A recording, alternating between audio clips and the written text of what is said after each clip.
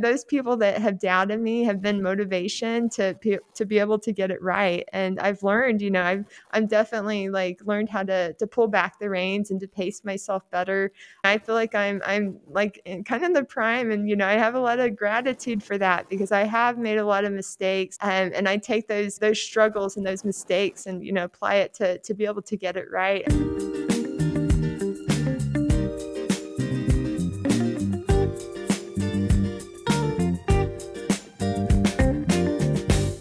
Welcome back to the 80/20 Endurance Podcast. Today, we're in for an extraordinary treat as we sit down with the incredible Camille Herron, a scientist, coach, public speaker, world record holder, and a 4-time International Ultra Runner of the Year. Known for running with her hair down, a big smile, and powering through ultras with tacos, join us as we discuss what fuels her incredible journey.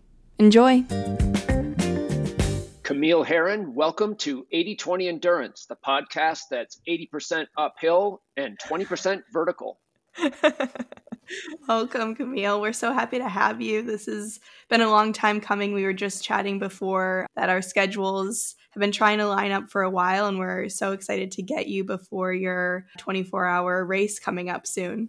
Cool. Yeah. Thanks for having me. And yeah, it's great to connect with you all and talk about anything you want to ask me. I'm a pretty much an open book. So yeah, thanks for having me on. Right on. Yeah. I just wanted to start off actually by explaining the timing of our outreach to you. So, definitely we would have wanted to have you as a guest sooner or later, but my older brother, Josh, who's also a runner, is a big fan of yours, and he told me you got to get Camille on your podcast. So I'm like, all right, I'll do it. But I wanted to ask, I'm curious because I grew up wanting to be famous. Like, I was really into writing, and I wanted, from the time I was like in elementary school, I wanted everyone to know my name. You have fans like my brother, like people who really look up to you, and a lot of them. And I wonder, like, everyone's got their own take on having a public profile and fans, as it were, like that. Is it weird to you? Do you enjoy it? Do you feel a sense of responsibility? Yeah. I'm actually really shy and introverted, which people would be really surprised about. But I was really quiet when I was young, and yeah, becoming famous has been really kind of strange for me. I used to work in a lab and research, and just working in an isolated environment, and just quietly doing what I do. And so yeah, when I jumped into ultra running, and I had a long marathoning career, and I kind of developed a little bit of fame back then. But yeah, when I made that leap to ultra running and won my first world title back in 2015. Suddenly I'm famous and like around the world. And I remember even like after I won that world title, I literally had like won the world title, jumped on the plane, went back to work on a Monday, back to my normal job. And suddenly I've got all these like interviews and, people reaching out to me, and I was just like, I don't know what to do with all this. So I got to give credit to my husband, Connor, helps me manage all the communication and working with my sponsors and all that. But everybody that knows me back home in Oklahoma City, they see me out running all the time. And I'm just the same like normal human that, they've known for all these years. And yeah, and I feel like I'm a pretty normal person, but yeah, it's really strange when I go to events and people see me and they're just like ecstatic, and I have to remember that I have to remember that I'm famous too. So, So even after 8 years, it's still not really setting in. No, people like are afraid to like come up to me, and like I'm so like normal and like down to earth, and just just have normal conversations with people. I go to events and I hang out and I'm dancing and doing shots of Fireball and so yeah, I feel like I'm pretty normal, but I guess I am famous. Yeah, you are. You definitely are. What was that shift like, going from being a very successful runner with a day job Monday through Friday, like you're talking about, to shifting full-time all of your energy towards running? And I asked this question also knowing that I've heard you talk about how you've always known that you were going to be a runner, and like this is why you were put on this earth. And so was that hard, even having a normal job in quotes before you made that leap, and were you just so excited to dive in? Yeah, it was really strange. Yeah, I mean, I feel like I'm really talented at a lot of things, and I feel really blessed that I even tried ultra running back in 2015, because even the year before that, I'd been a marathoner for a long time and made 3 Olympic marathon trials. I mean, I felt like I was pretty much done with being, 5K to the marathon, had competed for a long time, and I was at the point where I was going to retire from competitive running. And I had even tried 2 ultras and they didn't go very well back in 2013, 2014. And so I was really kind of on the fence because I was in my mid 30s and just thought, okay, I've, got a pretty established profession. I love my day job. I have 2 dogs. Like I'm just, living a pretty normal life. But I basically decided to recommit myself to the ultra running journey back in 2015. And what I did, the way it happened, I've got my husband, Connor, that's coached me for a really long time. And when I had done my first couple ultras, I was actually trying to extend my long runs and doing more long runs. And I was feeling tired. I was feeling tired and just broken down. Like I just felt like I was losing the zip in my step. And so my husband Connor and I, we went back to my marathon training approach that I had always done for 10 years, like had a lot of success with. And so I basically just took my marathon training approach and started doing ultras in 2015. And that was when I got my leg speed back and I started really having that pop again in my legs. And yeah, I mean, I broke one of Ann Traysen's records in my first 100K. And I mean, I went into this race like pretty blind about the sport. I think I had read about Ann Traysen and Born to Run, but that was pretty much the extent of what I knew about Ann Traysen. So when I broke one of her records, I think I was driving to work on like a Monday, and the race director called me and was like, "Hey, do you realize you broke a record by Ann Traysen?" And so I had to Google who Ann Traysen was when I got to work that day. And then that's kind of when it dawned on me, like, oh, I might be good at this.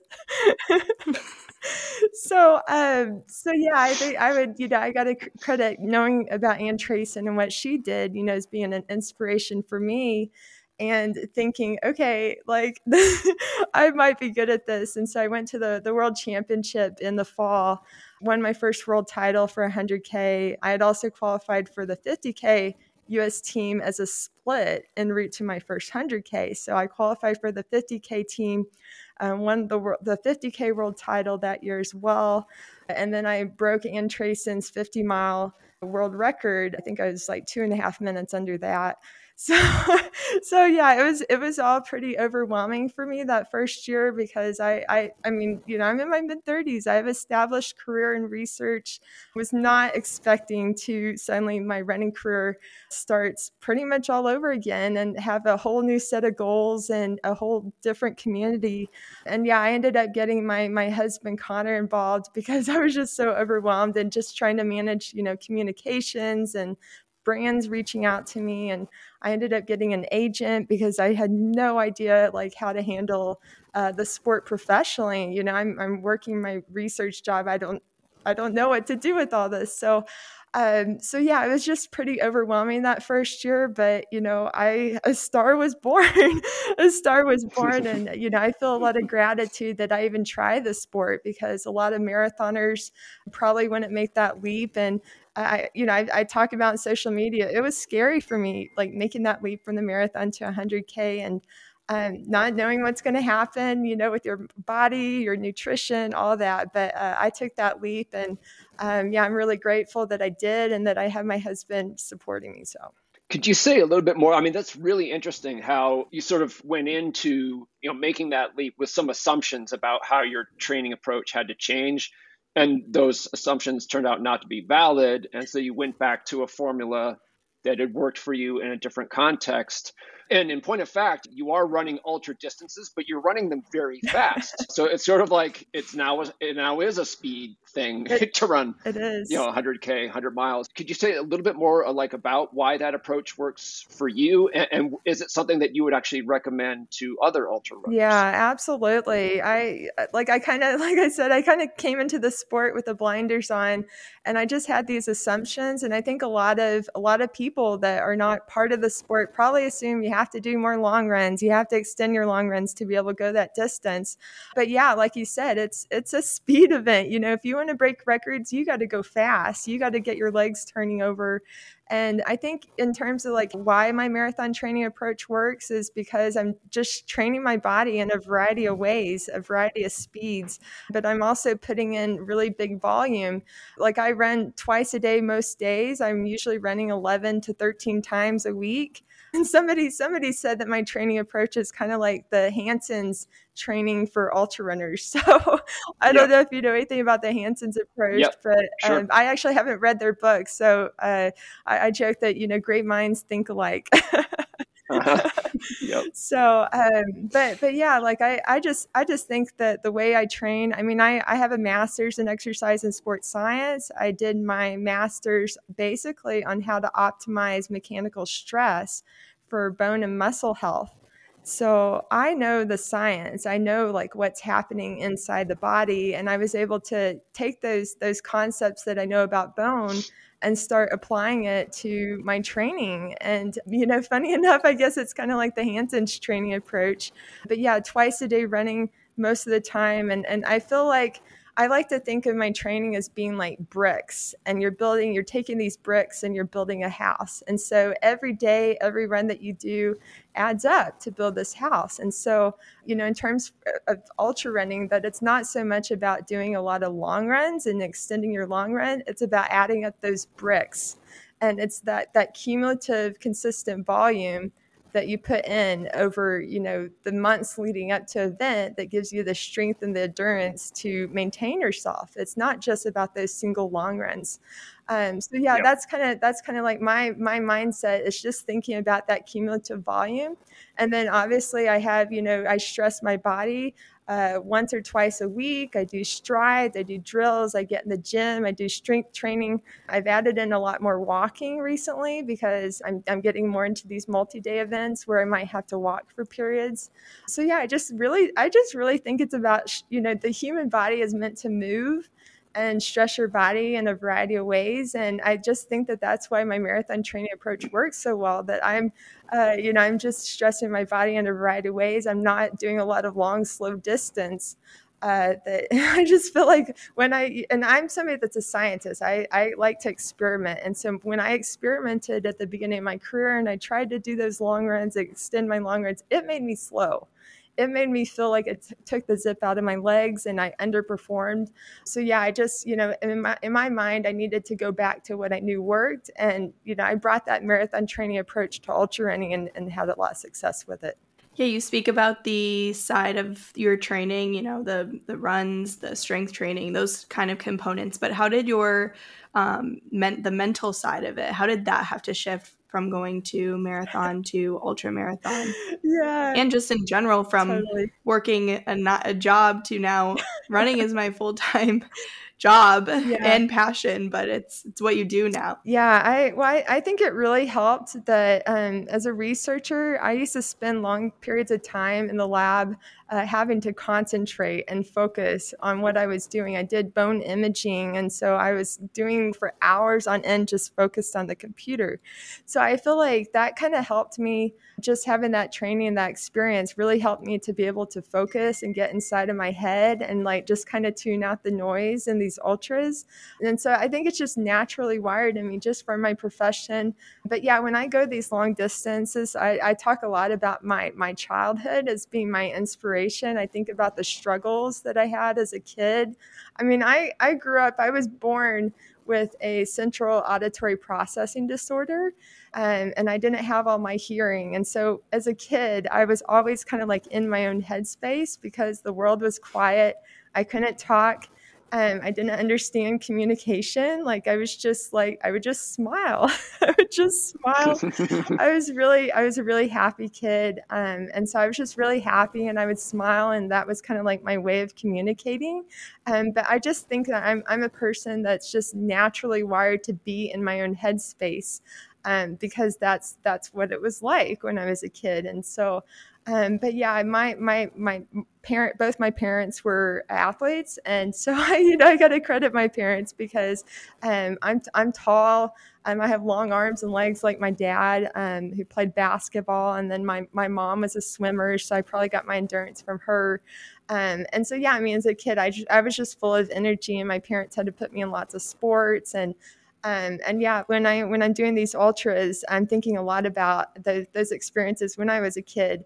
Hearing stories about my dad pushing himself as a basketball player. It was just wired in me from the beginning, like to push myself to the extreme. And so yeah, when I'm doing these long ultras, I tend to flash back to my childhood and those sort of things. So, you've had, two distinct kind of careers as a runner, the road focused 5K to marathon career, and now the ultra stuff. You were very successful at the shorter distances, but you're the best of all time, at the ultra stuff. So, probably arguably like you're in your sweet spot now. In terms of like explaining, why you're particularly suited to the ultra stuff, are there physical reasons for that, or is it that the mental stuff that you were just explaining to us? Is that the main reason that you really shine at the longest distance, or a mix of both factors? Yeah, the in terms of the genetic factors versus the environment, I mean I think it's a combination of both. Like I said, I definitely have the genetics. Somebody said I'm kind of like Paula Radcliffe for ultra running because I'm built similarly. And my dad jokes that because I have long legs that it's kind of like a big wheel versus a small wheel, that I'm able to cover more distance, but I'm also a shuffler, so I'm really efficient with my gait. So I'm a long leg shuffler, and I have a really unique running gait as well. So I was born with a twist in my right femur and my right arm, and so I'm quirky. And I mean, you have to think that anybody that's a world record holder is probably they're different. They're wired differently in Mhm. terms of their physiology, their anatomy. And so, yeah, I was built with this funky twist in my femur. And I think I just naturally learned how to be a shuffler. Like I lift off the ground. Somebody's called me like being like a hovercraft. Like I'm just really low to the ground. I'm really efficient. Mhm. And yeah, I mean, that's just the way my body adapted to be, to, minimize force and stress on my body. So I'm really, really efficient the way I run. But I've also been tested in the lab because I'm part of the Lululemon Further project. So we developed this team, and I've been working with Trent Stellenworth and his team. And so we've learned quite a bit more about my own physiology, and that I'm naturally good at fat metabolism, which is something I had learned about in grad school when they did a bunch of testing on me. That my natural diet is higher in fat. And it's not like I'm forcing myself to eat more fat. This is just like what my body craves. And so I knew going back to grad school, I had my VO2 max tested. It's really high. So I have a really strong heart. I have really good fat metabolism. And Trent says I'm probably more slow twitch muscle fibers. So I would love to be lab tested some more. I think there's like maybe it's like an MRI device that can determine your muscle fiber type. So I would love to do like more lab testing and like learn more about my muscle fibers.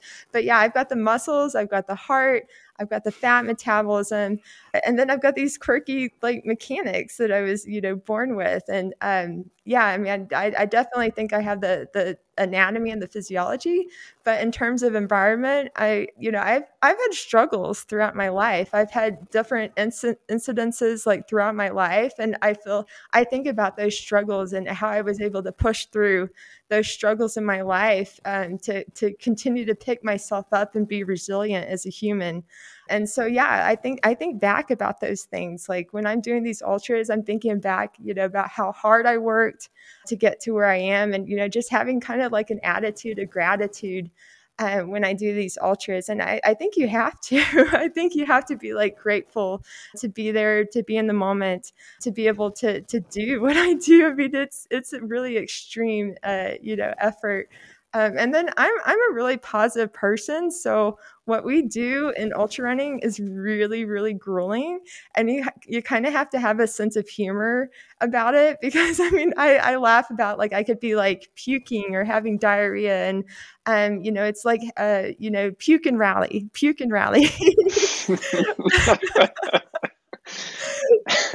So yeah, I just always find a way to look on the sunny side of things, and yeah, I like my I remember as a kid like watching the Rocky movies, and just relentlessly throwing punches, 12 rounds of punches, and so yeah, I just have a lot of like kind of metaphorical things that go through my head when I'm doing these ultras, like keep throwing punches like Rocky, or puke and rally, or and like but yeah, I just think I'm just wired to do it. And I think a lot of it, those environmental experiences going back to my childhood, where I would push myself to the point of blacking out, and playing basketball in the driveway, and go inside, eat food. I love to eat as well, because obviously as an ultra runner, we have to take in a lot of food, and keep moving. So as long as I have food and water, I just keep going through these races. And yeah, I think there's a lot of quirky things, and yeah, you got to be able to stomach a lot of food. And I eat on a daily basis. I'm eating 5 or 7 times a day, and then going out for my 2 runs a day, sometimes 3 runs a day. And so it's just constantly training my gut, training my mind every day. And yeah, all those bricks add up to build this house, and gives me that strength and endurance to go these extreme distances. So I love how confident you are talking with us right now, but also yeah. in other conversations that I've heard, is that you're just so steadfast on knowing that this is what you're supposed to do, and not just because you feel that you're supposed to be a runner, but you also have all of these things to back it up. And it's just such a good blend of what you studied and what you're interested in, and also coming into your own running. And I like to think that self-awareness is another up there, one of the top attributes that endurance athletes should have, just because it helps so much in racing, like you're saying. And motivation for one person, if someone's puking on the side of the course and you tell them puke and rally, like that could really piss them off, but for you, that's what gets you going. And maybe it's because you're passing them and you're not the one puking, but I want to know from your point of view in your entire life, not just now where you are, but what other attributes do you think really help endurance athletes succeed? Yeah, gosh. I mean, it seems like the longer I go, the more like troubleshooting like it comes down to. And I think of it as being kind of like a game of human chess, and trying to like make all the right moves, or you might make a bad move, or but you're just trying to win the game. And yeah, I mean, I think there's a lot of troubleshooting, and just yeah, I got to give credit to having a great crew as well. I mean, my husband, he helps me like reframe things a lot of times. Like when I did my 48-hour world record, like this is a monster event. Trying to do, I know how hard it is for like 24 hours, and having to do that for 2 days. I mean, it was hard for me to wrap my head around doing that. And one of my favorite mantras is, how do you eat the elephant? You eat the elephant one bite at a time. So when I was really struggling on day 1 of my 48-hour world record, and I credit my husband, because he helped me to reframe it and to break it down. And that when I was 80 miles into the race, he's like, don't even think about the 48-hour. Let's just focus on trying to get to 100 miles, trying to get to qualifying for the 24-hour team. And so when he like helped me to have that mindset shift to not even think about the second day, like I was just kind of had it in my mind, okay, like let's just get to 100 miles. So we were able to break down, how to eat the elephant. And so we kind of set like these mini goals to be able to reach, going, 100 miles, 24 hours. And so like when he did that, that was so helpful. Like you can't be thinking about going, that these crazy distances. You just have to like mentally break it down and have many goals that you're trying to reach. And so, yeah, I think that that's a huge lesson, not only for me, but also the athletes that we coach, that you can't think about the elephant. You have to think about those bites. And so, yeah, I think that that's really important for going these long distances. And I talk about nutrition. You have to be able to stomach a lot of calories, but sometimes like whatever you're doing may not be working in the moment, and you kind of have to have like nutrition alternatives. And so I actually work with a dietitian that I worked at for 2.5 years, and she's kind of given me, some different options to work with. And so like when I did Spartathlon here about 6 weeks ago, that I had kind of like this buffet of different things that I could, work with, that if something wasn't working in the moment, I go to this. Or, I can't be necessarily like stuffing myself with lots of carbohydrates all the time, because sometimes that can trigger yourself to get sick during these ultras. And so like when I started to feel a bit nauseous during the race, I knew like to back off what I was doing and just like sip on fluids for a bit. So yeah, I feel like a lot of these things are, just from experience, like what I've learned from doing it. Like, so I've been in the sport now for a while, and so I feel like I have a lot more wisdom, and just trying to take that wisdom and keep improving, keep striving for that perfect game of human chess. So so yeah, I think that there's just a lot of like quirky factors. Yeah, definitely like going these long distances. I've done 48 hours. I'm getting ready to go for a 6-day event. I mean, that's a massive elephant. like, like I'm going to be running, for 3 times the distance. And so, I mean, there's only so many long runs you can do, for something like that. And so I have to, like I said, I think of it as cumulative volume. I've been training mostly on road training here since June, just trying to get my legs acclimated to being on the road, being on concrete, that specificity of what you're training for. And then I'm doing a couple ultras building up to that 6-day event. And so I think that, I think of those, racing is training as well. Like I did Spartathlon, I'm doing the 24-hour world championship. And I mean, those are stresses on my body that I feel like are acting as those bricks, those building blocks to prepare me for the 6-day event. So yeah, I think that there's definitely, some specificity, the mental aspect, nutrition. I guess one thing I didn't talk about was sleep. So like a lot of ultra runners, especially like for 48 hours, I mean, it's like you're trying to gut it out for 2 days of like sleep deprivation. But I've learned from my 48-hour world record that it's definitely strategy. And I was able to apply like little micro sleeps during those 2 days. And, even like you lose a little bit of time, but you gain so much more on day 2. And, as a scientist, I know like what happens with your body when you sleep. You get a surge of growth hormone that, helps your body to be resilient and to keep going. And they graphed my data versus like other 48-hour runners. And like those last 12 hours were amazing. And I think it's because I was incorporating sleep that helped my body to be strong and resilient and to have that mental focus those final 12 hours. So yeah, I definitely think that sleep, becomes more of a strategy going into the multi-days. And obviously for 6 days, I'm going to be having to incorporate more sleep, and to be able to keep myself going. So yeah, there's, I think it depends on the distance. I mean, ultras, anything longer than the marathon. And obviously for the shorter races, you're not going overnight, so you don't have to worry about sleep. It's more about speed, and it's kind of more like an extended marathon. When you get into these longer days, it becomes more strategy and nutrition, sleep, muscle resilience, and that sort of thing. So you've mentioned that you love to eat and that you eat a lot. And yeah, anyone who follows you on X, formerly Twitter, as I do, enjoys your food-related tweets. As a whimsical way of getting you to speak a little bit more about your approach to diet, I would like to ask, if you had to eat only one meal for breakfast, lunch, and dinner for an entire month, what would you choose?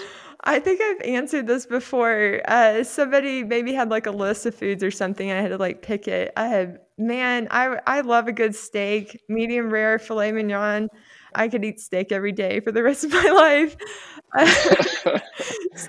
Steak and potatoes, bread. I don't know, coconut cream pie or my mom's homemade ice cream. Sweet. That's That well sounds like a rounded. good meal. Yeah. Yeah. Good stuff. Yeah, and then just continuing on from that, I mean, food matters a lot, and it's like it's sustenance, but there's also your relationship with it, and it's something that a lot of runners kind of mess up. There's a lot of I see it like a lot of self-sabotage that happens with people, like kind of going down rabbit holes or just developing an unhealthy relationship with food. So it matters a lot. You seem to have it dialed in. So, tell us what that looks like and maybe what the rest of us can learn from your approach. Eat more steak and coconut cream pie. Yeah, exactly. Everybody knows I love my tacos and burgers and Mexican food. And I feel really grateful that my parents are foodies. My mom is like a gourmet chef. Grew up eating very eclectic food. My parents lived in Louisiana before I was born.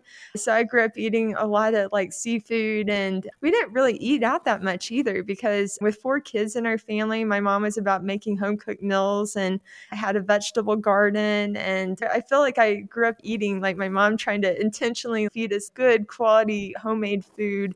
I feel like I grew up drinking milk for every meal and having homemade pies and ice cream and sweets. Like I was never exposed to eating disorders. Anything like that. I mean, we never had anything low fat in my household. I grew up eating really well, and I wasn't exposed to eating disorders until I was in college. It was crazy because I like food and it gives me fuel, and I couldn't imagine cutting back, not eating frequently, because I think I would just feel terrible. And so, yeah, I feel like just my upbringing, with my parents was really a good thing because it just taught me that, food is fuel to perform.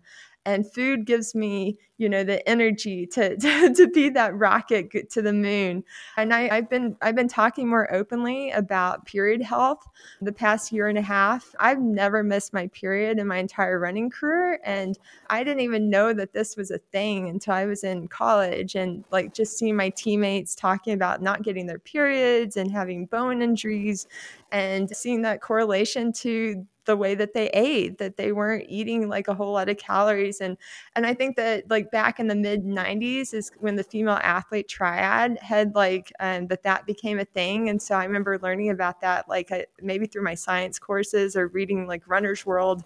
And so, yeah, I feel like I was pretty informed. I mean, I'm a science person. I really wanted to understand, what can I do to perform at my best? And so I knew from being a teenager that getting periods was kind of a metric of, my body health, that I needed to get my periods because that meant that my hormones were in balance and that helped my bone health to be strong, to perform. And so I knew from being a teenager that I needed to keep track of my periods and make sure I got regular periods. And if I saw any deviation in the days between my cycle, that I knew that, oh, okay, I need to eat more. I need to be in energy balance. So yeah, I was really in tune with all that. And yeah, when I got into college and I saw my teammates not eating very well, not getting their periods, that kind of reinforced in me that okay, that's not the thing to do. I need to make sure I'm eating really well and fueling myself. And so yeah, when I got into grad school, I went to Oregon State, and one of my professors is Melinda Minor, who's an expert on the female athlete triad. And so she was one of my professors, and I was in one of her grad students' research studies. And I remember learning from them. And I think at that time I was running about 80 miles per week. And so I kind of built myself up at that time. And I remember them telling me okay, this is what you need to do. You need to make sure that you're eating frequently throughout the day. You need to always have breakfast. You need to always eat before runs, after runs.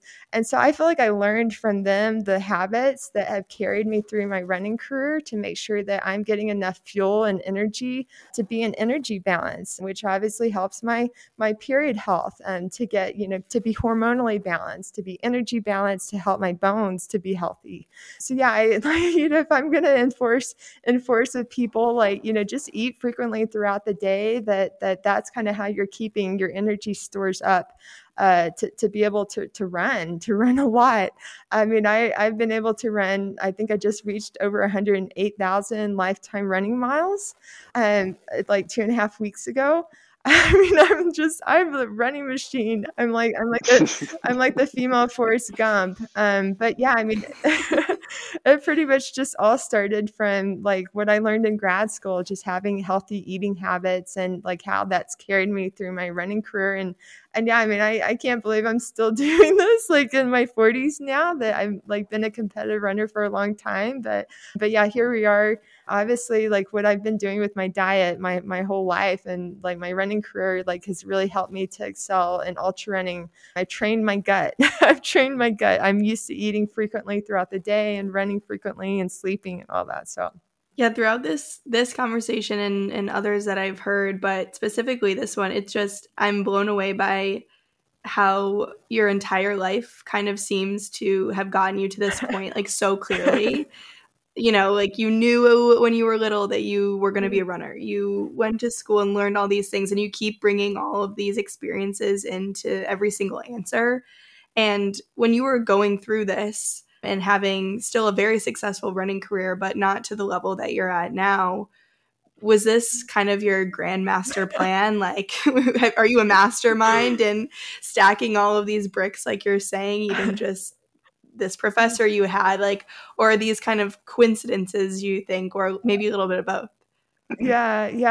I mean, for me, I'm a scientist. Like, I think like a scientist, and for me, like running is kind of like this applied experience of applying all these things I've learned from science and working on research, and so yeah, you talk about having confidence.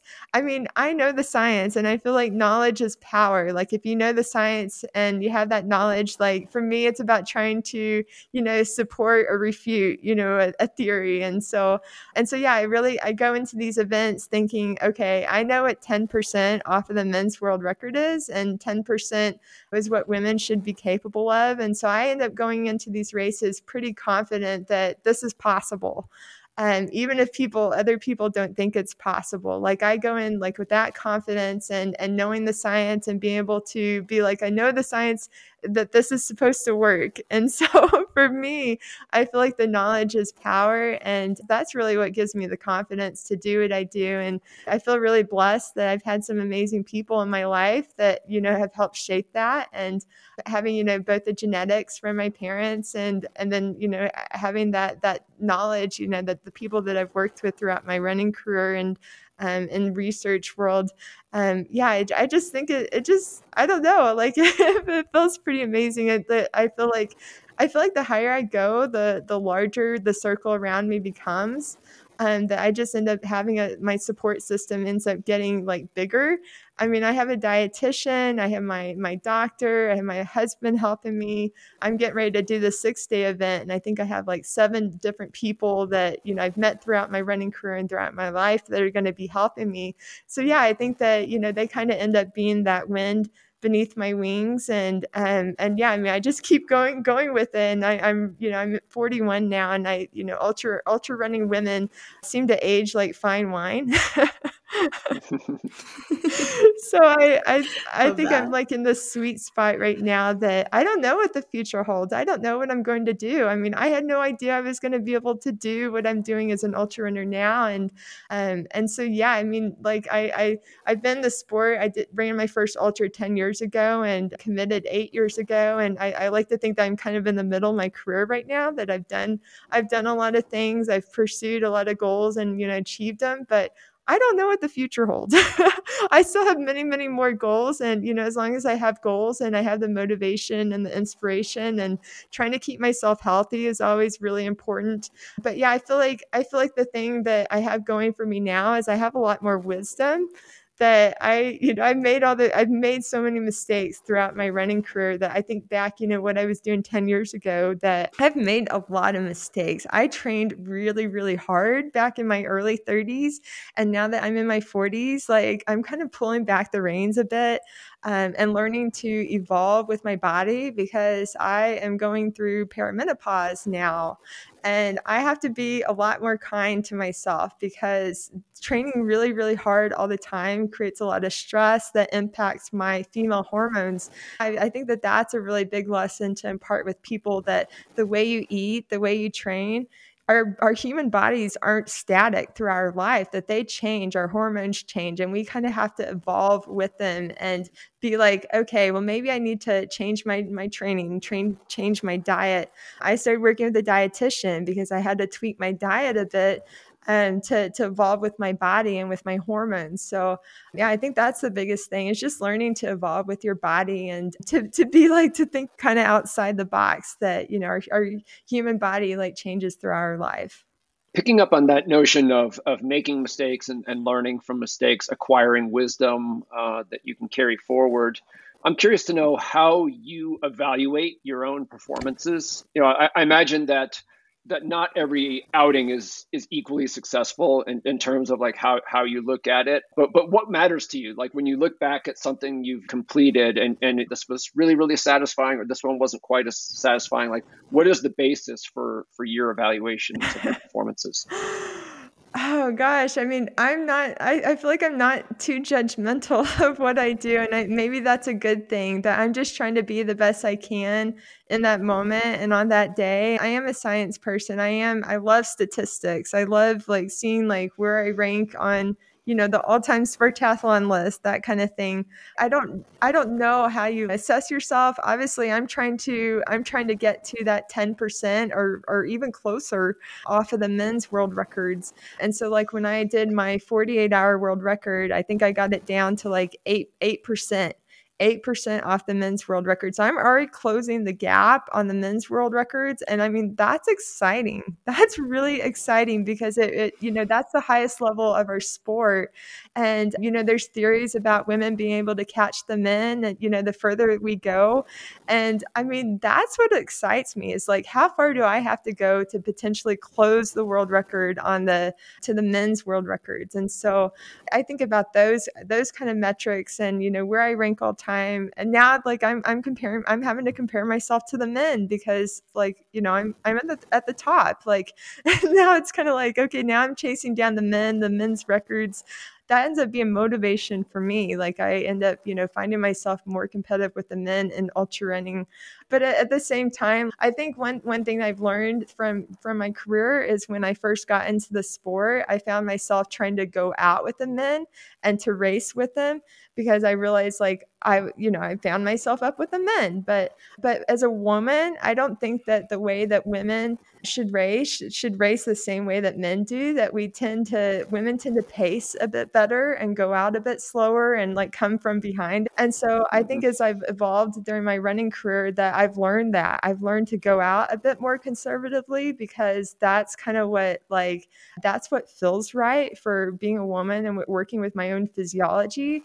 And so I feel like I'm actually like having more success now than I did at the beginning of my ultra career, because I'm learning to kind of tune into what I'm feeling and not letting the men force me to go out too fast and try to run their race. I'm focused more on running my race, and tuning into my own physiology and what I'm feeling. So yeah, I think that that's really important. Like, women are wired differently from men. And I think that we have to like maybe think about our nutrition differently, training differently, how we pace in races.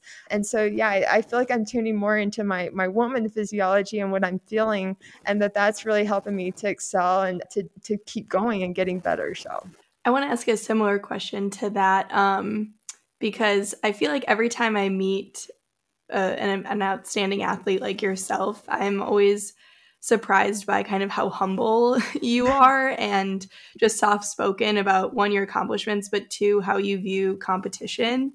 And so going into races, how do you determine your goals for each race? Because I know ultra marathons, the distances vary. You've got a 6-day, you've got a 48-hour, you got 24 hours versus marathon it's the same distance every time. Granted, the course changes, but you've got all these varying races. How do you determine your goals going into each one? Yeah. Great question. So I learned when I got into the sport that I kind of went and took like that 10% off of the men's world records and what I equated to in terms of heart rate percent off of your heart rate max. And so, for example, the marathon is around 87 to 90% of max heart rate. The 50K is about 85%. And 50 miles to 100K is around 80%. 100 miles is 75%. And then 24 hours is about 65 to 70%. So 65 to 70% of max heart rate is like an easy long run pace. So I'm getting ready to do the 24-hour world championship coming up. And, I put on my heart rate monitor and I practice like what that effort feels like running at 65, 70%. And I know what that feels like.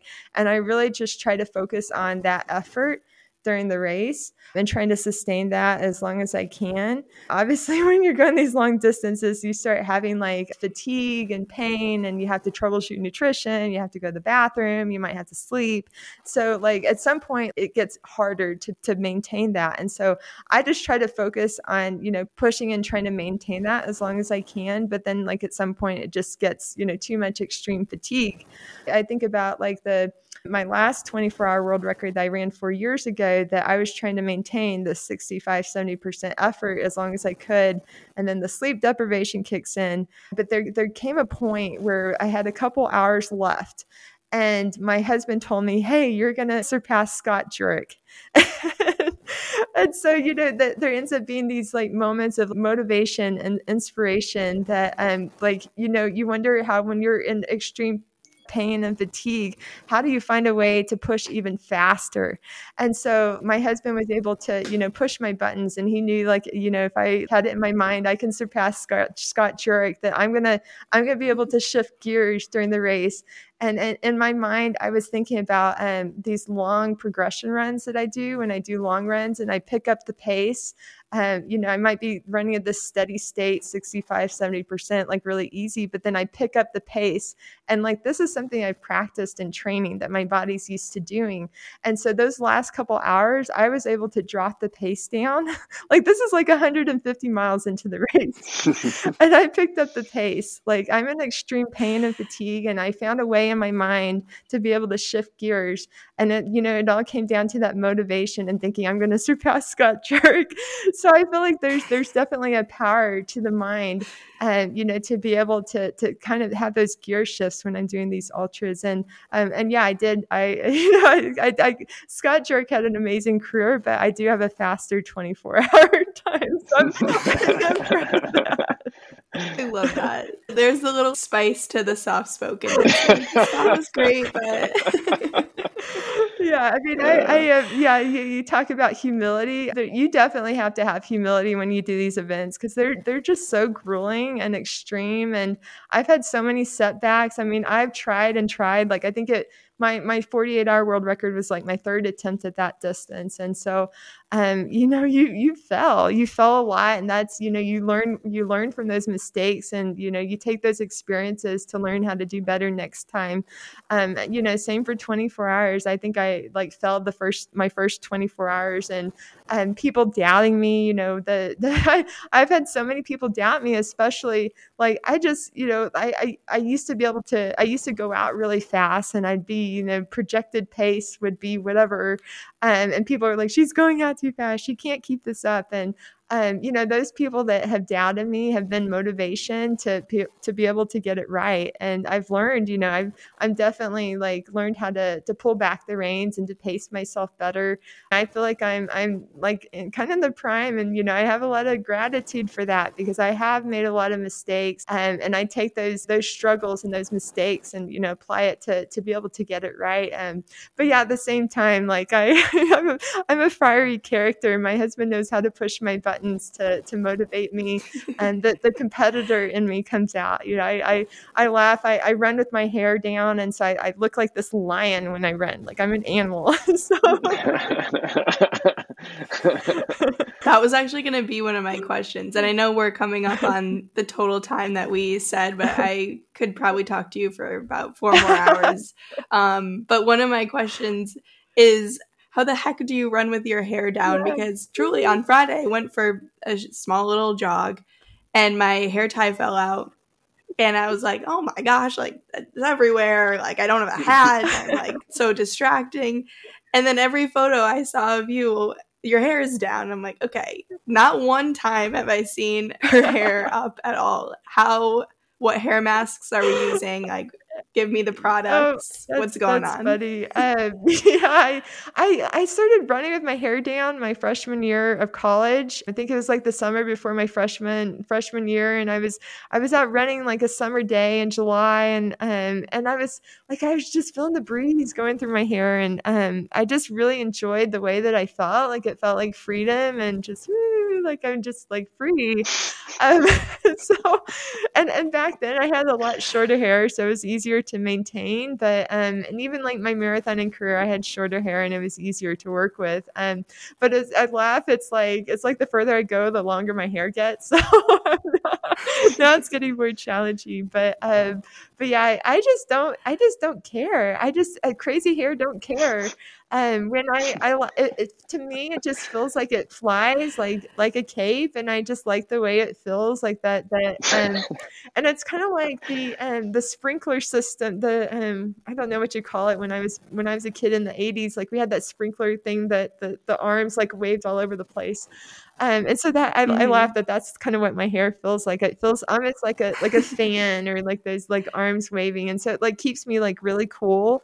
And really comfortable. I mean, sometimes I usually train with a hat most days because I'm trying to keep the sun off my face. But when I race, I really like that feeling of my hair flying. And yeah, in terms of like tangles and all that, I just don't care if it gets tangled. I just, get in the shower and wash it. And I think I use like Nexus. And the Nexus, I forget what it's called, the shampoo, Nexus shampoo and their conditioner. And yeah, just detangle my hair. But I mean, I finished Spartathlon and my hair, I literally look like a lion.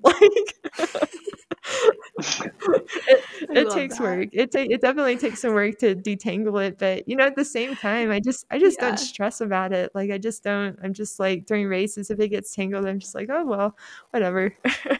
Yeah. Matt, any questions you want to shoehorn in before we wrap it up? No, I was just going to comment like that. That seemed like a very superficial question. It ended up being super deep. Yeah, I know. Maybe I'm the mastermind. That was my plan the whole time. No, it was super deep. Yeah. Well, to wrap up, we do have a super deep closing question. We call it to end every episode, and so mine for you is you are kind of the poster child for a woman, at least in my mind, of like, you're never too old. You're not done yet. Your life doesn't end once you have kids, which I know you haven't, but like, that's kind of the idea. You turn 30 and it's just downhill till you're in the ground. But what sort of legacy do you want to leave? Yeah, I mean, I've been propelled by joy. I've been propelled by joy. I love to run. I mean, like I said, when I flash back to during these long races, I flash back to being a kid, running through the wheat fields, looking for wildlife, enjoying nature, enjoying being outside. And I still feel that every day that I run, that I get out and I'm excited to like, what am I going to see? Like what, the sunset, the sunrise, like, I just enjoy nature and being outside. And, I hope that people can find that joy that, keeps them going and running through their life. And, I'm definitely a competitor. I hope I can compete for my life. But, if there ever comes a point that I have to slow down or I can't compete, like, I just want to keep moving. I want to keep moving with joy. I love to walk. I grew up playing lots of sports. And I think that, if there ever came a point where I wouldn't be able to run or walk like I do, I would find some other outlet to continue to move. And yeah, I just like the way it makes me feel and getting outside. And I just have such a joy, and I hope that like I can to bring that joy to the world, like that sense of joy to move through your life, and how being a runner makes life better. Like I feel like it just really like expands my life and the people I meet and the places I go. And yeah, I really, really have a sense of gratitude for that, like what I've been able to do with my running. And yeah, it just makes life better. So beautiful. Love it. Thank you so much, yeah. Camille. Sure. Yeah, it's great chatting with you. And yeah, just keep going with it. let the magic come out. I'm getting ready to do 6 days next year with our Lululemon team. And so yeah, we'll see if I can break a men's world record. Yes. Maybe we'll have to get you back on here once there you do. Go. Cool. Thank you so much, yeah, Camille. Thank you. And there you have it. Another huge thanks to Camille for sharing her awe-inspiring journey with us. If you're looking to hear more conversations with folks like Camille, don't forget to subscribe for more incredible stories from the world of endurance sports. And for more information about Camille, you can find that in the show notes. Until next time, stay fueled, stay strong, stay healthy, and happy training.